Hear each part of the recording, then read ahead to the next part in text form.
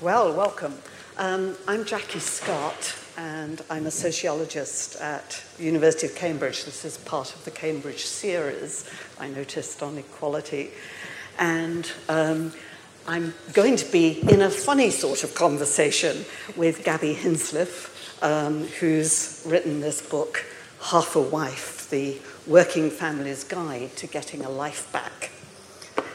And the way we were going to do this session is I was going to talk first and give you a bit of an overview of some of the issues around the gender division of labour and the way that domestic work is tied up with paid work.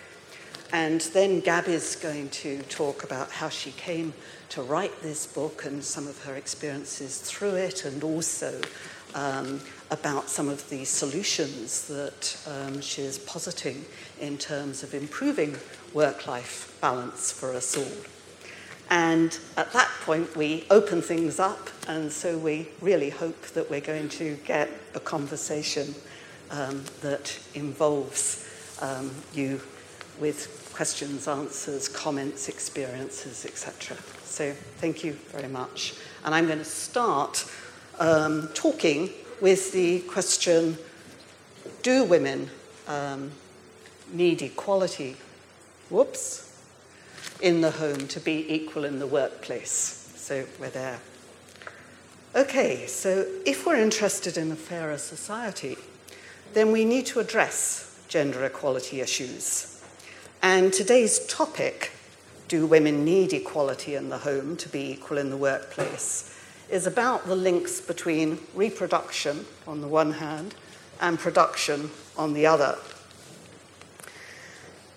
I'll be showing why the traditional gender division of labour, whereby the man prioritises paid work and the woman does the bulk of the housework and family care, is problematic in terms of gender equality.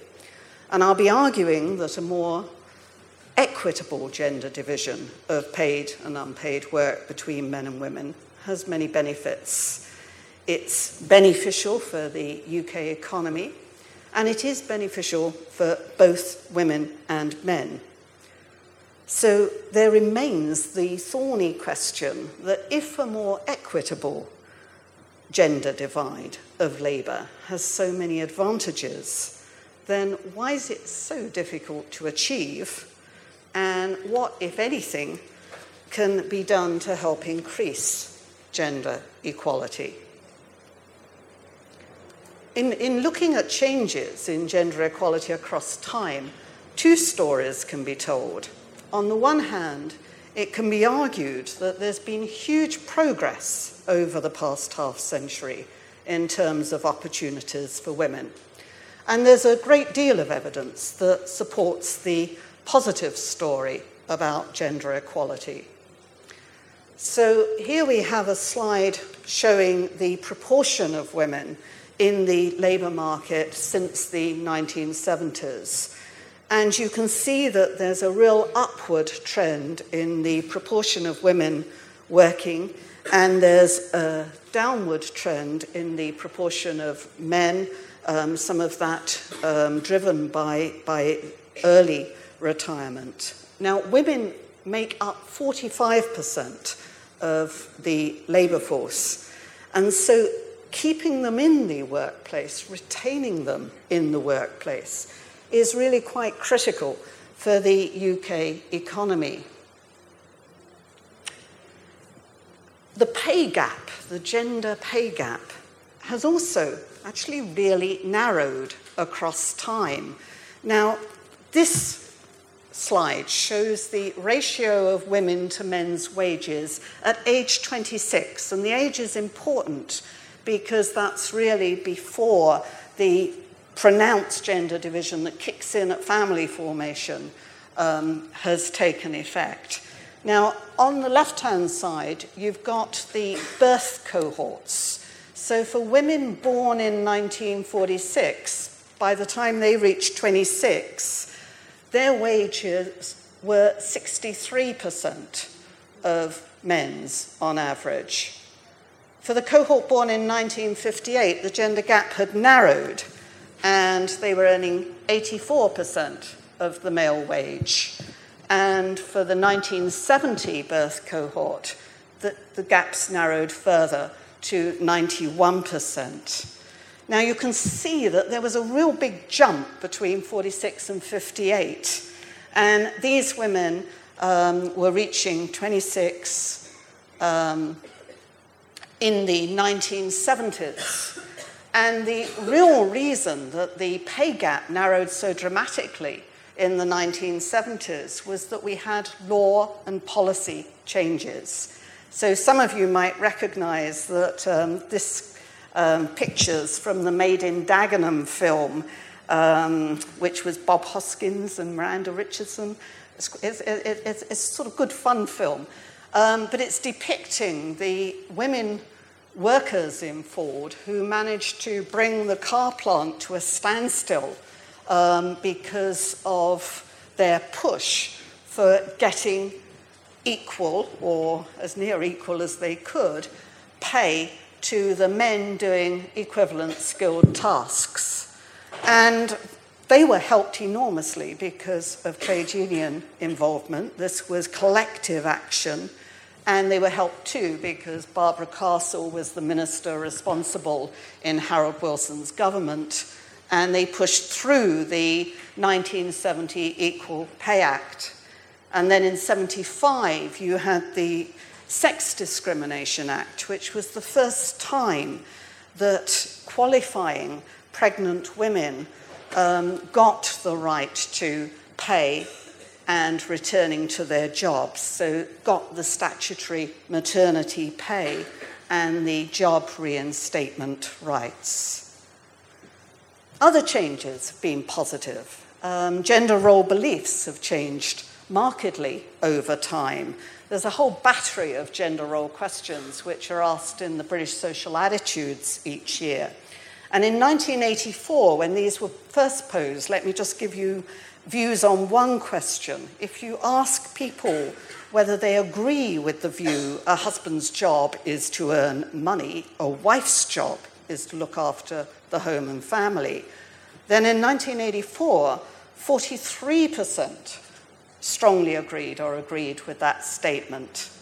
By 2012, that had dropped to 13% agreeing.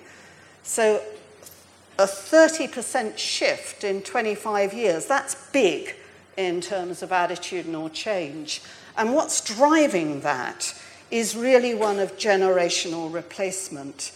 It's my mum's generation who really held the view that there should be a traditional gender role divide.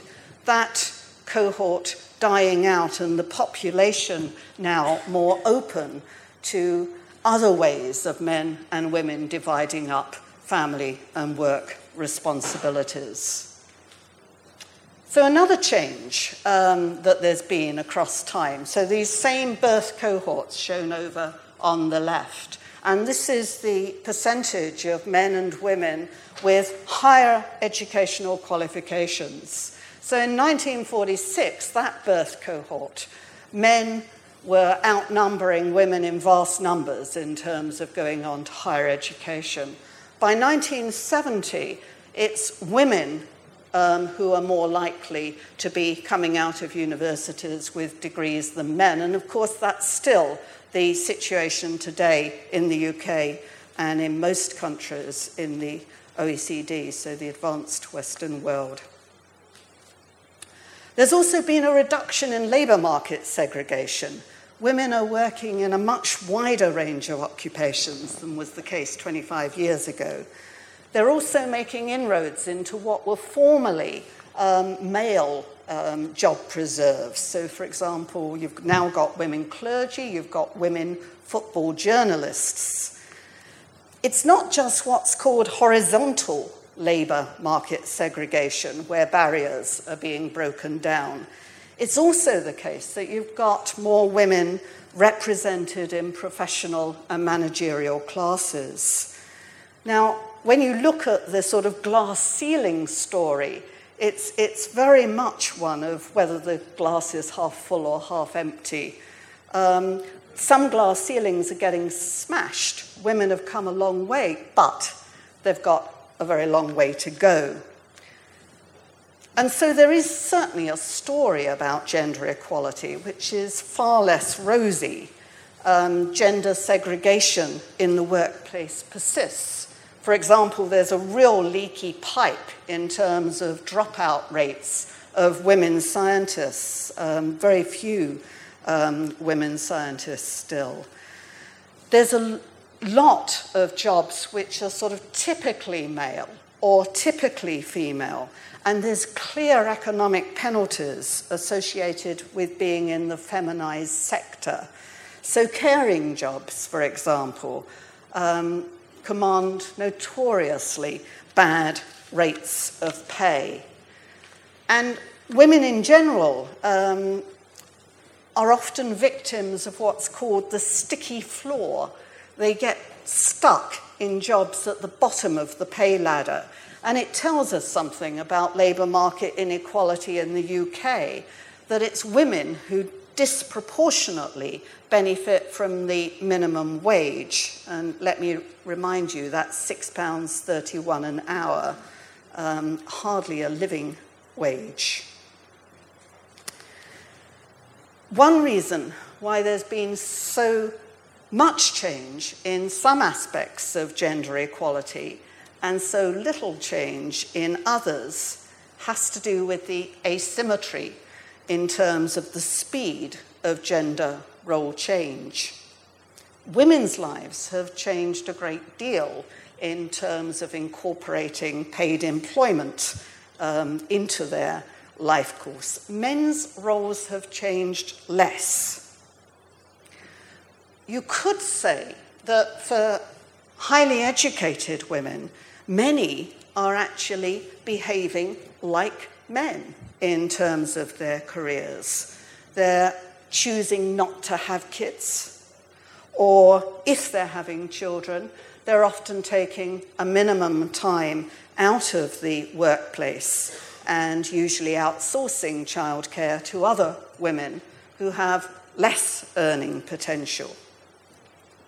But in the UK, the majority of women with young children opt for part-time work as a way of juggling home and work life, and some opt out of the labour force entirely. And so we still have a really marked motherhood penalty in terms of pay, but that penalty is very much structured according to the educational qualifications of the mum. And it's the lowest educated who sacrifice, if you like, the most in terms of the lifetime earning potentials, because they're taking much longer out of the labour market, because they're going part-time. And so they're losing experience and they're losing hours over the life course. It's been estimated as in excess of £250,000 of lost income, whereas the university-educated, far smaller pay penalty because they're not taking that much time out of the workforce. Now, it's becoming apparent that's the crucial transition for shaping male and gender role specialization. And specialization in domestic division of labour increases really markedly after the first child is born. And the gender specialization, with him specializing in paid work and her doing more of the domestic, the unpaid work and caring, that means that that division has very little negative impact on his labour market rewards, but markedly reduces hers. Now, I've got a colleague at Oxford, Jay Gashuni, who refers to this as the Alla-Rednick syndrome, which is Cinderella spelt backwards.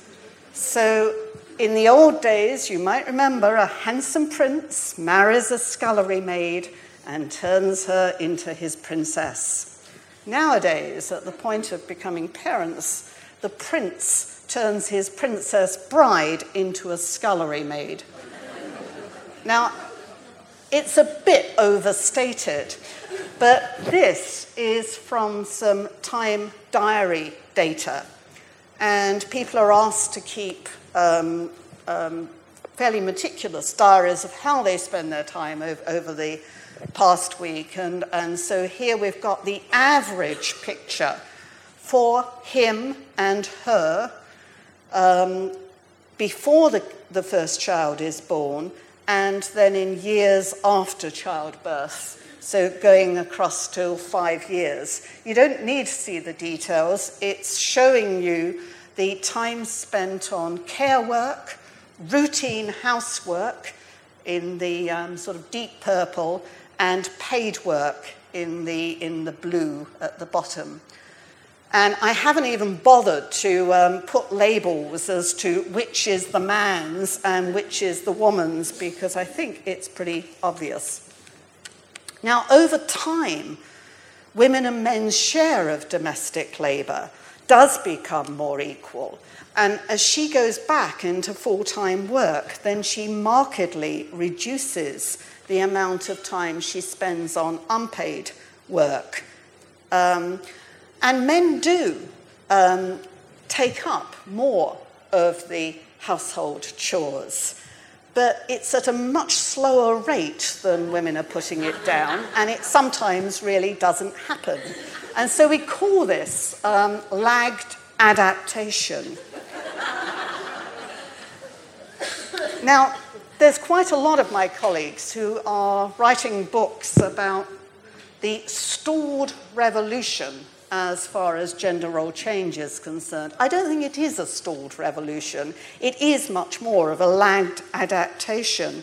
But even when she goes back to full-time work, the woman is still doing the bulk of the unpaid work. So what can they do? Well, they can quit their jobs, but most obviously can't because they need the money.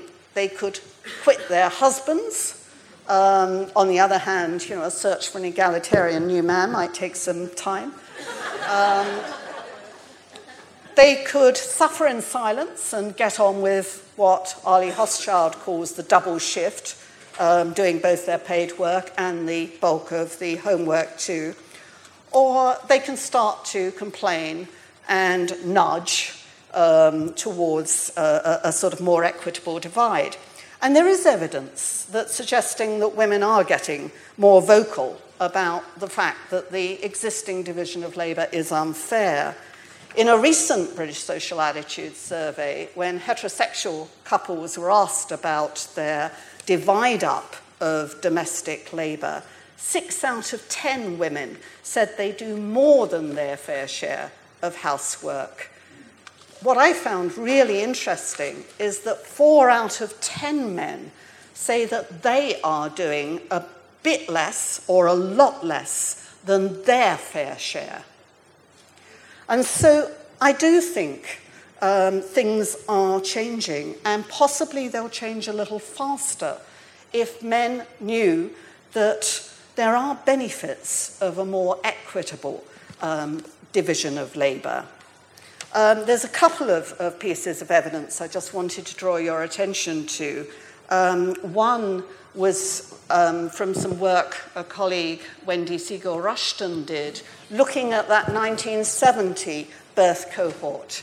And she found that in couples where the man is doing more of the domestic labour, more of the fair share, then the couple is much less likely to split. Now, there's a well-known positive association between women's employment and the risk of divorce. And it turns out that if you look at the domestic labour that the man does, that more than offsets that risk if he's doing his fair part. And in some recent work I've been doing, looking at work-family conflict reports, I was really quite surprised to find that when the household work isn't just left to the woman. It's not her work-family conflict that goes down, it's his. And again, I think this is something to do with the measures. A lot are about the way work spills over into home life. But some of the questions tap how much your family gets fed up with the pressures of your job. And I think women are getting fed up when work is the excuse for not being there for helping with the family and playing your full role in the family. And I think there's evidence too that men are finding a certain conflict if their egalitarian ideals aren't getting translated into reality. Whoops. Now, I've been talking more about the individual level, and I think that it's important to recognise that if we're going to make progress on gender inequalities, then it does involve the state. Individual choices are constrained by structural inequalities. And the UK certainly hasn't been at the forefront of change in gender equality legislation and policy. And in particular, the UK was very late in recognising that sex equality in employment is not attainable without complementary support for nurturing activities. So high-quality, affordable childcare, for example, on the one hand, as well as more robust measures to ensure a further narrowing of that gender pay gap on the other. Where's this got to? Given our politicians' timidity to introduce further policy or law to improve gender equality, then I don't think it's surprising that even in a country like ours, where there's very strong gender egalitarian ideology, inequalities in paid and unpaid work are persistent.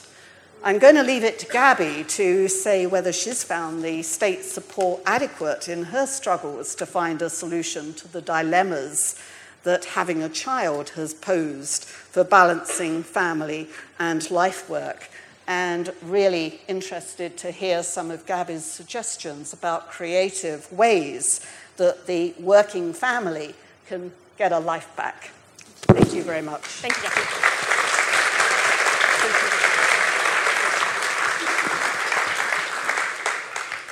Thank you, Jackie. I'm very grateful to you for that introduction, and particularly for the phrase lagged adaptation, which is a so much more elegant way of saying, why don't you ever do anything? Why is it always me? Why do I have to do anything? But yes. This is the, when people ask me what Half a Wife is about, and by the way, if you're looking for it later, it looks like this now, in the flash new paperback version rather than the bilious yellow early one. But it's the book I wrote really to explain to myself what the hell I thought I'd done, giving up a great job, which I loved, in order to see a bit more of my son and my husband. I was, until 2009, political editor of The Observer, which was in many ways my dream job. I love politics, I love writing. To be able to do both and get paid for it felt like an amazing sort of stroke of luck. But it was an all-consuming job. If you're lucky, it's a 50-hour week. If you're not lucky, it's a 60-hour, 70-hour week, a week that doesn't stop, a week that consumes your evenings, your weekends. There was a fair bit of travel involved, because if the Prime Minister goes to Baghdad or Washington or wherever the hell it is, you go too. And all of that was fine until I had a baby. And suddenly everything changed. Or rather, at first, absolutely nothing changed, because I went back full-time and full-on and fully determined to kind of get on with it. And I decided I was going to cope by just doing everything I'd done before and the baby. But I was just going to do everything kind of faster and madder. And I was going to do 47 things at once, and then it'd be great. And I would sleep when he went to university, because that would all be fun.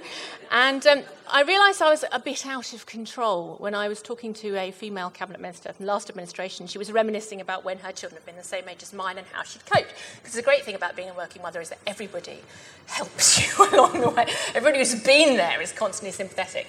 And she said that when they were tiny, she realised that by cleaning her teeth in the morning while she was still on the loo, she could save 30 seconds. And I, instead of thinking, you're mental, and why are you telling me this? Don't you know I'm a journalist? I thought, 30 seconds, I could do a lot with that. And at this point you start to think, this is not really long-term sustainable here. But I had no idea what I would do if I stopped. I didn't know who I would be. My identity was completely bound up with my professional identity, with being a journalist. It was all I knew. And I thought I would be lost at sea if I gave it up. And what in the end helped me to come to the decision I did come to was thinking, I mean, people often think that you lose ambition when you have a child. And actually that's not true. You just become, in a sense, more ambitious. You look at your job and think, well, if I'm going to be away from him for all this time, this had better be worth it. I'd better be doing something with my time that counts. And the more and more I looked at my job, the more and more I thought, I'm not sure I am doing something that counts, and I'm not sure I am doing something that continues to engage me as much as it had. And I thought that if I left, I could do things that I hadn't done before, and that I didn't have time to do when I was working, and that actually it could be a beginning of something, not an end. And one of the things I wanted to do was write a book. So here it is. And I started off by interviewing women and men who'd done the same thing that I had, who'd left a great job to spend a bit more time with their children, because I wanted to I had no idea why I'd done it, and I thought sort of working out how other people had done it might be a starting point. And we'd have these conversations, and I would start by asking them about, how their industries were structured and their relationships with their bosses and their children and their children's needs and demands and how and every time the conversation came back to their partners. At which point I thought, oh, okay, fair enough, this is what we're going to talk about. And they would all the women would say, oh, he's great, he's a really hands-on dad, he's brilliant, he's really involved, I'm really lucky, but... And then there'd come this long stream of stories saying exactly the opposite. My favourite was the woman whose husband was a Marxist feminist academic, profoundly, vehemently egalitarian in every sense, except that he didn't do hoovering, and he didn't do that. And when it was his turn to look after the children so she could work, he always kind of forgot. And she was completely and constantly frustrated by the difference between the public and the private man. I interviewed a chief executive who still had to pack her husband's suitcase every time she went on holiday because he wouldn't do it. And always had to get the pee bags ready before she went away because he didn't know what went in them, and the children ended up with the wrong kit. And then I thought back to the time when I was working, I'd interviewed a psychologist who's a world-renowned expert in involved fatherhood, and confessed after the interview that he works all the hours he can get and leaves everything to his wife. And at that point, I thought, these women aren't working women in the sense that a man is a working man. And it tells you something that no one ever says the word working man, because it's just assumed that if you're a man, you work. But they were really, one of my interviewees, who was a social worker, said she felt like a housewife with a full-time job. And that's really what they were. And no wonder, they weren't coping. And at this point, any of you in the audience who've read The Second Shift, Arlene Hochschild's book, which if you haven't read it, I think you totally should, will be thinking, well, duh, what did you expect? Didn't we always know this? Wasn't this always the argument that women end up doing double shift at home? So why is this still a surprise or even relevant now? To which the answer is, firstly, that you'd hope things had changed in the 30 years since she wrote that book. And secondly, that you always think it's not going to happen to you. You think, well, I'm smart, I've got a great career, I've got a great marriage, I'm not going to fall into that old trap. And then you wake up 2 years after having a baby and think, oh, I have. And how did that happen? So part of writing the book was about writing the story of how and why that happens. And I think a large part of it is that too much of what is said and written about working parenthood isn't about working parenthood at all, it's about working mothers. How often do you hear the phrase working mother and never the phrase working parent, when really what you're talking about is something that applies to both? And the upshot of that is that somehow this always becomes a problem that's parked at the door of mothers.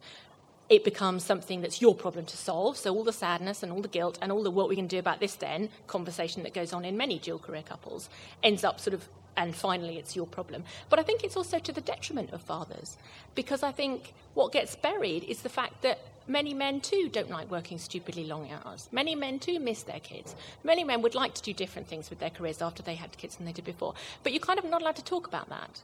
That's, you're not allowed to own up to that, because this is a woman's problem for women to talk about, apparently. So what I wanted to do with the book is come at this the way families do, from a family point of view. It's a challenge for the whole family in a dual career family, how you work out where the time is for work, where the time is for the kids, where the time is for all the other things you have to do. Never mind when your parents get elderly and someone needs to look after them, your responsibilities to your wider community, everything else that you want to do has to be resolved within and by a family, not just by one person in that family.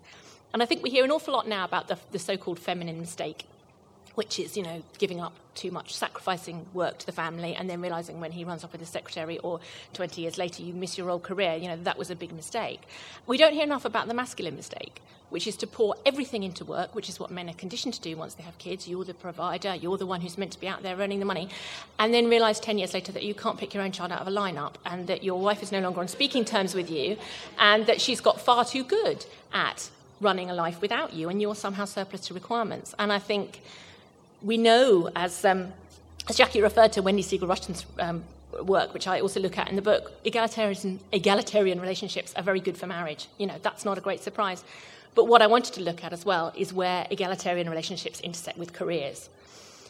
What many families do to resolve this whole jigsaw puzzle of work and family and not enough time for anything is revert to what's called a 1.5 earner pattern. So he stays full-time, she goes part-time, and for a lot of families it works. It's what we did when I first gave up work. I worked 3 days a week doing freelance journalism, writing a book, and my husband worked full-time. And it does work for a lot of people, but the trouble is it kills female careers. And I think you suffer a significant pay penalty for it. You fall behind often where you would have been. And I think it also limits men, because if your wife has taken the decision that she's going to go part-time and her income's halved, well, your freedom of manoeuvre has completely disappeared. It's up to you now suddenly to earn all the money. It's no good you saying, well, actually, I would quite like to be here for bath time sometimes as well. That's kind of not an option anymore. So I think the 1.5 earner model serves its purpose for some people very well, but very much not for everybody. And what I wanted to do with the book was look at alternative ways of clawing back some time. There's a fascinating survey the European Commission did a couple of years ago asking people across EU member countries whether they wanted it made a public priority to have a more equal distribution of work in the home. And there was much more positive response from countries where women work long hours, because obviously it was a really pressing concern for them. Yeah, everybody in the family is working long hours. Where the hell do you get the time to do this stuff? And in countries with a lot of part-time work like ours, there was a much less enthusiastic response, which made me wonder whether part-time has become a bit of a safety valve, really. It's a kind of convenient answer to not having to look at that problem of who does the homework, because it's kind of all resolved. She goes part-time, she carries on doing it all, whoopee. So from that sense of, how do we start addressing that basic question, came the idea of Half a Wife, which took root in my head long before there was ever a book, which was really saying there's been this shift, as Jackie illustrated, from a sort of breadwinner homemaker model towards a dual career model, something to which work hasn't really adapted. I mean, how many careers sort of vaguely assume there's some kind of invisible person at home taking care of everything so that you can go to Washington at a minute's notice or you can stay in the office till midnight? The assumption is that there's someone else doing all that stuff. But in a lot of families, there isn't someone else doing all that stuff, at which point it becomes very complicated.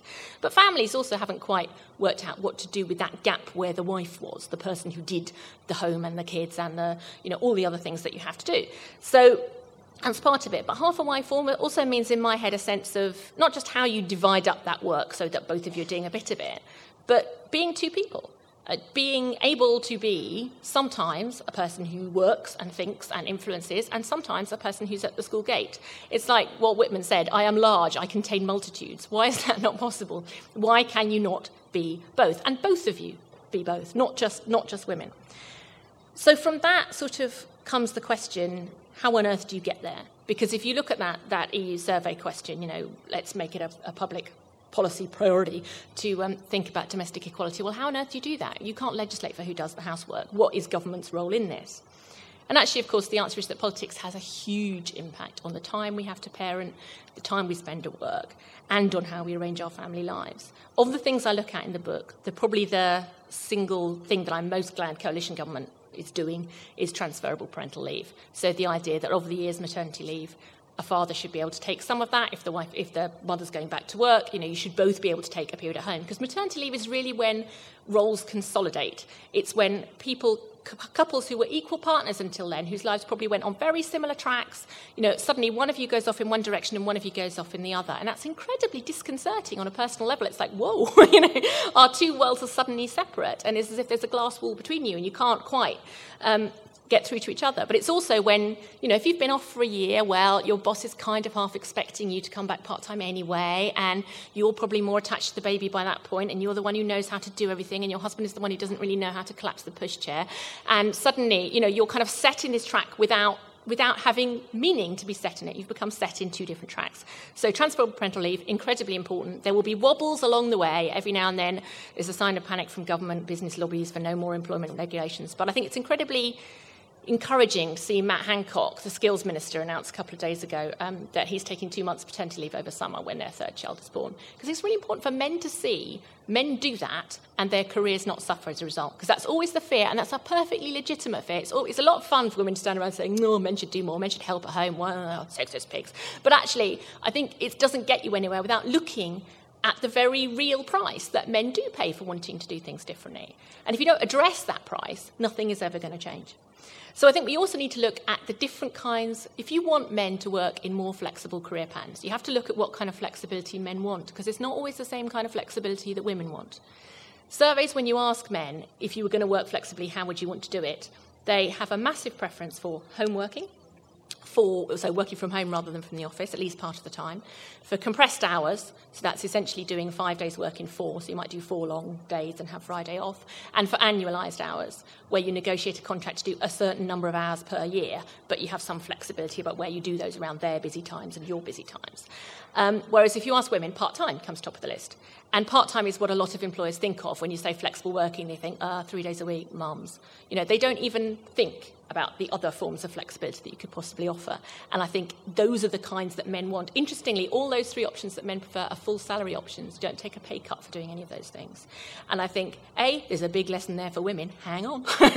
Why are we giving up money unnecessarily? But also, that is very, very important to men's sense of themselves as providers. And I think that's a huge thing for men when they become fathers. Even if they don't feel it before, I think fatherhood absolutely brings a sense for men of, God, I'm responsible for not just the baby, but for the 2 of you now, for providing for the 2 of you. And I think there is an emotional as well as a practical attachment to keeping your salary and not taking a pay cut. So, and there are things that government can do actually to encourage those forms of flexible working. There's fantastic schemes in the US. In Virginia and Georgia, both states introduced tax reliefs for companies that encourage home working. They did it mostly to cut congestion and cut pollution from travelling to work. But obviously there's a huge knock-on benefit to family life. And both schemes paid for themselves because the state saves a vast amount of money on environmental costs and on just stupid things like maintaining roads. State of Utah went to a 4-day week for public sector workers to save costs, basically by not having to keep the offices open 5 days a week. And they saved $1.5 million in a year on miles travelled in state vehicles. And there were 3 times that, I think, on reducing overtime and absenteeism. And 8 out of 10 of their employees liked it so much at the end of the year's experiment, they wanted it to continue. That's an example of a kind of win-win arrangement that it wouldn't be that hard to introduce here, actually. You could look at tax reliefs for initiatives that free up office time. But I think you also have to come back at the end to, there is a huge role here for government, but there's also a huge role of responsibility on couples to negotiate between you who does what. And I do look in the book at various ways, having done this myself, various ways to renegotiate within a marriage the deal that you ended up with. But of the sort of the 5 examples I give, I think probably the most important is to ask yourself not how do I get him to do more, which is what women often ask themselves. It's how did he get me to end up doing it all in the first place? And the answer to that is often because I let him and because I want to hang on to this more than I think I do. Actually, there is a fear about giving up your role as kind of domestic queen of everything and of being a bit too easily replaced, actually, that is sometimes underneath that unfairness in the home. There's a sense that there's a bit of gatekeeping going on, that, women say, I want my husband to do more, and then the minute he does anything, criticise him for it. And take over and niggle. And you just have to be prepared for your child to go out with their clothes on backwards sometimes. No one ever died of that. And fish fingers for tea every now and then is not, a death sentence. So, there has to be a sense of stepping back and letting things be done in a different way. And letting the benefit of the fact that sometimes things are done in a different way accrue to your children. And for those of you, anybody in the audience who is not yet in this position, some of you I see about 20 years off being in this position of having families of your own. I'm very glad some of you have brought your daughters along. But I always quote the advice Sheryl Sandberg gives, which is the most important, chief operating officer of Google, Facebook, which is that the most important career decision you'll ever make is who's going to be the father of your children. Because that's going to determine an awful lot about how much time and energy you have for a career. And I think an awful lot of young women look at their partners and think, he's going to be a great dad because he loves playing with my nephew. And actually, that's a rubbish indicator of how good someone's going to be as a husband and father. How often he stacks the dishwasher. That is what you're looking for. Because there's about 10% of parenting that's lovely about playing football in the garden. And there's about 90% in the sort of very small years, it's about routine drudgery. And how willing you are to play hide and seek with a small child for 5 minutes is a really, really bad indicator of how good you're going to be at that. So I don't want to talk at you for too long. I would very much like you to talk at us. So I'm going to shut up right now, go over here and sit down, and then I'd very much like to hear questions, experiences, challenges. No, that's all rubbish from any of you in the audience. And I'd very much like to hear from the men in the audience as well as the women. Thank you.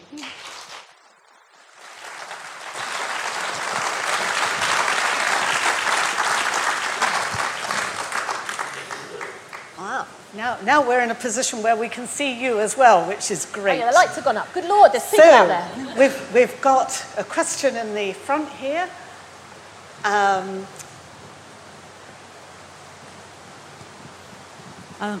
My question is this question about the status and the pay for childcare workers. I have worked for a long time in a sixth form college, and it's a college where they teach A-levels and vocational courses.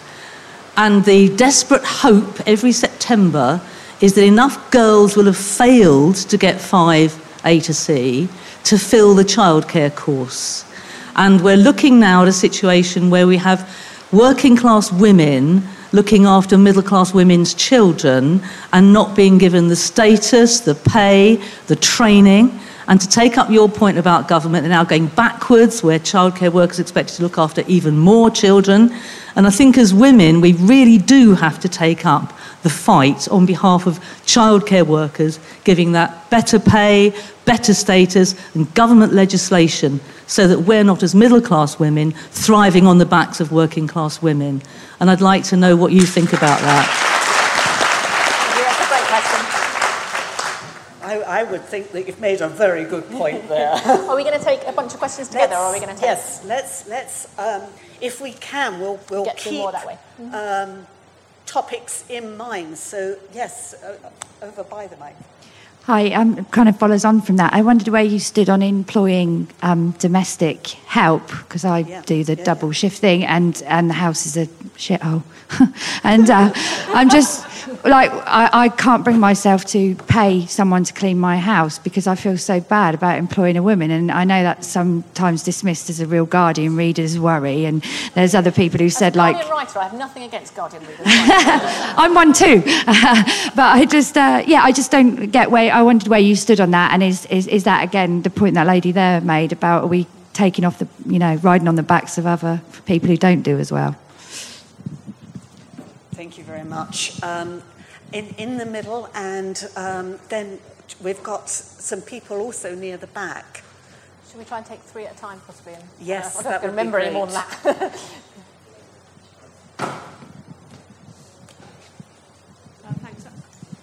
Thank you.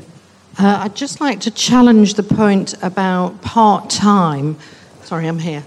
About part-time, and that being about writing off career aspirations.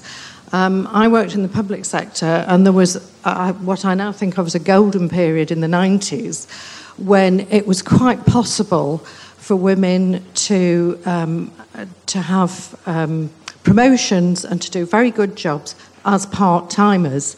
And I see that that's something that has been very significantly eroded. I take your point about other flexibilities, but I think that's one that should still be challenged, because women should have the opportunity to continue with their careers in that way if they choose to do so with family life. Yeah. Do you want me to deal with those? That would be great. 3. Sorry, okay, in sort of chronological order then. The lady who asked about the status and pay of childcare workers is absolutely right.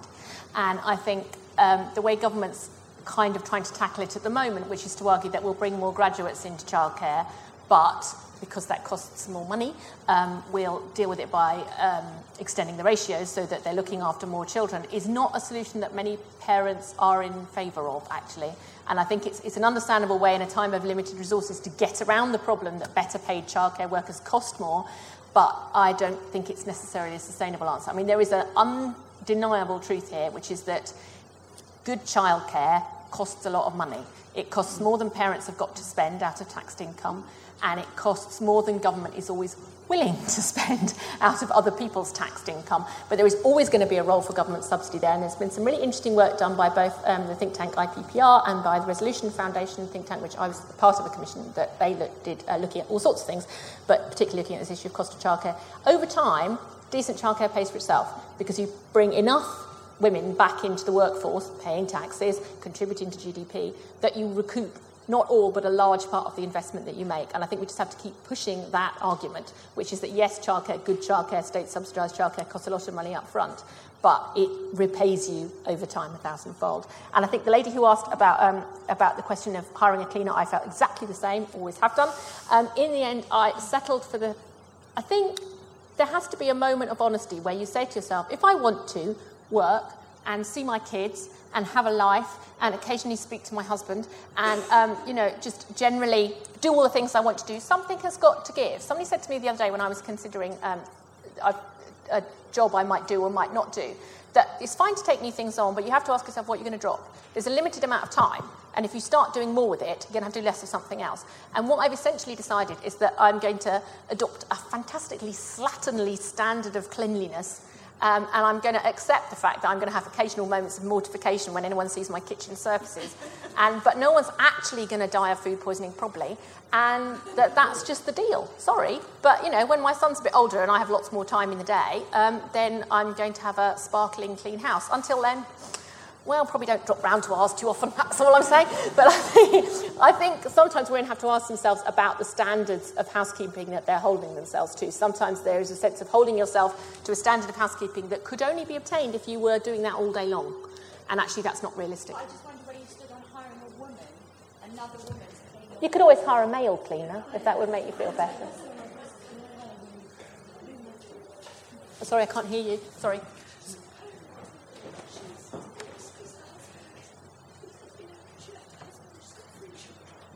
Sorry, yes, if we can get the microphone there. Yeah. I think what that lady was... helping somebody out to earn some money from another country who is also a mother like myself. And I have no qualms about doing that because it gives me more time to work with my children and my husband, and I'm helping her life with her 3 children. Yeah. So I don't think there is a valid point to be made there as well, which may not be a highly paid job cleaning, but it's a good, it's a job, and there may not be other jobs available. So the sense of exploitation is not all one way. The final point I wanted to pick up on, which I absolutely agreed with, was the lady who said that part-time shouldn't be written off as an option, and I completely and utterly agree with you. I don't know how to describe the way I work, really, because it's all over the place, but if it was anything, it would probably be part-time compared to what I used to do. My son's now in school, so I work mostly during school hours, except if I did that, I wouldn't be here because it's half term. So it kind of ends up being all over the place and round and about. But yes, as long as part-time doesn't have to be a trap, and it shouldn't be a trap. And good employers can make sure part-time is not a trap. But if you look at the figures, for the part-time pay gap compared to the full-time pay gap, there is a significant financial penalty that many women pay. And that's usually because in many careers you have to step back down the ladder to find a job that has the right kind of hours, so you're suddenly working at a level that is underperforming your skill level, so you've gone backwards in your career a bit. That's okay, as long as at some point you can go forwards in your career again. But that's what many employers aren't that great at doing. They tend to kind of park you on a certain track and then you continue on that certain track. It also, what part-time often does as well, and why I'm a passionate advocate of a more flexible jobs market overall, is that it's often very easy to negotiate part-time hours in the job you're in. But then if you want a job anywhere else, and most careers depend on you moving from time to time, it's very hard to find the same deal somewhere else. So people get stuck where they are because they don't dare leave the arrangements they've got, thinking they won't get the same flexibility from an employer who doesn't know them. So you get kind of stuck. And that is the danger and the difficulty. But yes, I'm not at all arguing that part-time should be discarded as an option, but I do think people need to know there are other options, and I do think we need to make sure that part-time jobs don't become a trap. Yeah. Thank you very much for those. If we could take another 3. There's a man at the back there, please. Right round. Go first. We're going to bring it round. Okay. Hey. Mike's all over the place, yes. Thanks very much. I'm a little nervous about the negotiations that'll happen after today, but... Is that your wife sitting next to you? Yes, it is, yes. Yeah, okay. I'm interested that you mentioned about the politics of the situation. I think in the UK we are 22% of MPs are women, and we're 17th in the EU. All women shortlists have changed the nature of the Labour Party, but very slowly. I just wonder, realistically, what else can be done to improve the representation of women in Parliament and local government? Great, thank you. And yes, we had another gentleman here, please. They're about 5 rows back, 4 in.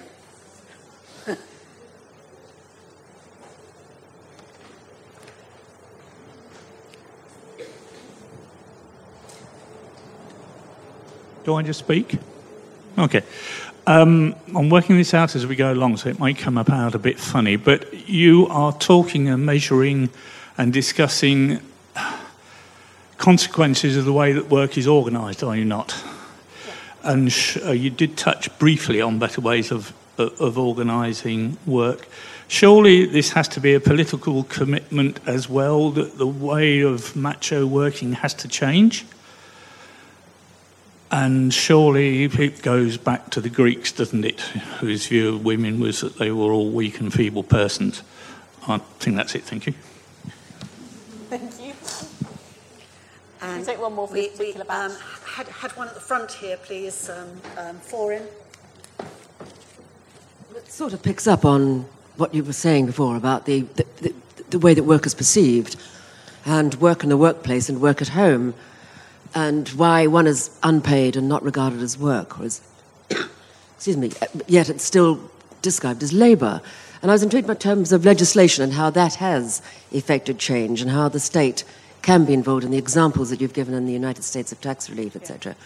I come from New Zealand, where we gave women the vote in 1893, first country to do so, and more recently an act was passed which affected women in a kind of a sideways thing, which was the Accident Compensation Act, and that gave women the right. So accidents had always hitherto been in the workplace, and so that if a woman was, or a man was injured at their home, they had equal entitlement for compensation. Now that kicked into a question of whether home was a workplace and therefore should be regarded as something that was paid work, and that there should be a state contribution, not just for childcare, but for stacking dishes. And whether it was done by the woman or the man or a carer, it should be regarded and analysed. And it never got anywhere, actually, sadly. But I was just wondering how legislation might move the home more into a properly perceived. Thank you very much. So, starting off, I think, possibly with politics. Yeah, and representation of women in Parliament. I think it's one of those questions to which there's no simple answer. But I think, as you say, positive discrimination had an effect. And actually, although the Conservative Party stopped short of doing something like an all-women shortlist, instead it had the A-list, which is basically creating a list of not just women, also men, but particularly featuring ethnic minority candidates, gay candidates, people who wouldn't normally naturally be selected, and saying, look, to constituency elections, you don't have to pick any of these people, but please do. And actually that had a huge impact. So, you know, there are things you can do short of positive discrimination, but I think there are 2 things that Parliament needs to be thinking about now. One is working hours and location. I mean, you cannot change. You can mess around with parliamentary working hours as much as you like, and it's changed a lot in the last decade, but if you are an MP in, you know, sort of Carlisle with 3 children, and you're constantly having to be between 2 locations in the country, and you now have a reduced amount of money to spend through the expenses system on housing in both those parts of the country, there are a lot of women who are going to look at that deal and think, I don't want to be at the opposite end of the country when my children are weak, thank you very much. And that is a very hard question to get around, but it has to be something that Parliament thinks about. And the other thing that I think absolutely should be thinking about is older women, because I think politics could be a fantastic career for someone who's had a career, then maybe had a career break for a bit, and then wants to change tack, as people often do after they've had a career break. And you have that fantastic life experience of both having had a real job in the outside world, which people always say they want politicians to have now, and you've had some time at the school gate and lived life like a normal person. And actually politics is the kind of career that should be able to make great use of life experience. It's a fantastic career for older women, and I wish women in their 40s and 50s ran for Parliament, because you've got, you know, there are people in the Lords till they're 90. You've got a long time to make your mark in Parliament. But what happens, of course, is that constituent associations are desperate for people who are 29. And I think it has to think really hard about women in that age bracket. Of the other questions, does there have to be a political commitment to a less macho working style? Yes, there absolutely does. And I think, arguably, you see signs of that now, even at the top level in politics. When David Cameron and Nick Clegg announced sort of practically on day one of the coalition that they were moving the time of some cabinet meetings so they could do the school run, that was a massively powerful message to send. Doesn't matter. I have a friend who has children at the same primary school as David Cameron. I wouldn't say he's exactly on the school run every day, but that was an important message to send, that no matter how important you are and how busy you are, you can make time for your kids. I probably haven't got long enough time to address the question of whether women are weak and feeble persons. But coming down to the final point about work and whether unpaid... There used to be a campaign in the 70s called Wages for Housework, which argued that the only way to value kind of unpaid labour was to pay it like paid work. And in an odd way, the sort of campaign now for transferable tax allowances and for stay-at-home mothers to basically have a tax subsidy to stay at home reminds me very strongly of the Wages for Housework campaign, except one comes from the left and one comes from the right. I think the trouble is that if you in some ways subsidise women to stay at home and somehow it always ends up being women to stay at home, is that where you trap people? And I think there are other ways to recognise unpaid work at home than just to salarify it and call it a job. And I think in a way, is home a workplace? Yes, but for completely different reasons than it used to be. More and more of us are working at home. More and more of us are picking up some of our in-office work at home. The boundaries between home and work are blurring. And I think that creates a lot of opportunities for women. I would say that Wi-Fi has been as liberating as the pill to women. The idea that you can pick up some of your work stuff at home by email, no one needs to know where you are. The amount of stuff I used to deal with on my mobile phone while, skipping out of the office early so that I got home in time for pickup, and nobody needs to know where you are. It's enormously liberating. Right, well, we've got time, I think, for just 3 more. I will try, if we've got, question here, lady in the red jacket. Yeah. Hi. I think your half a wife is very generous. How low would you go? Great. And at the end here. Thanks very much. I'm sorry my wife wasn't here to hear that, but I'll try to make sure to remember that she shows me where the dishwasher is when I get home. I just wanted to know, it was obviously very heartening figures on the narrowing pay gap. There's been a lot of talk that austerity has disproportionately impacted women. I'm just wondering whether that will have reversed at all in the last 4 years or so. Thank you. Yes. And there's a question, just going up the row. Yep, that's great. Oh, well, whoever wants to still be asking a question, good. Gabby, you said in your... Oh, you're there, sorry. in your book that you looked at it from a family perspective. Do you think that in today's society that thinks that a healthy family is almost old-fashioned, and the society that puts a healthy family in danger, do you think that that is something that you took into account while looking at equality within couples? Thank you. Okay, very quickly, because there's a sort of timer of doom ticking down in front of me here.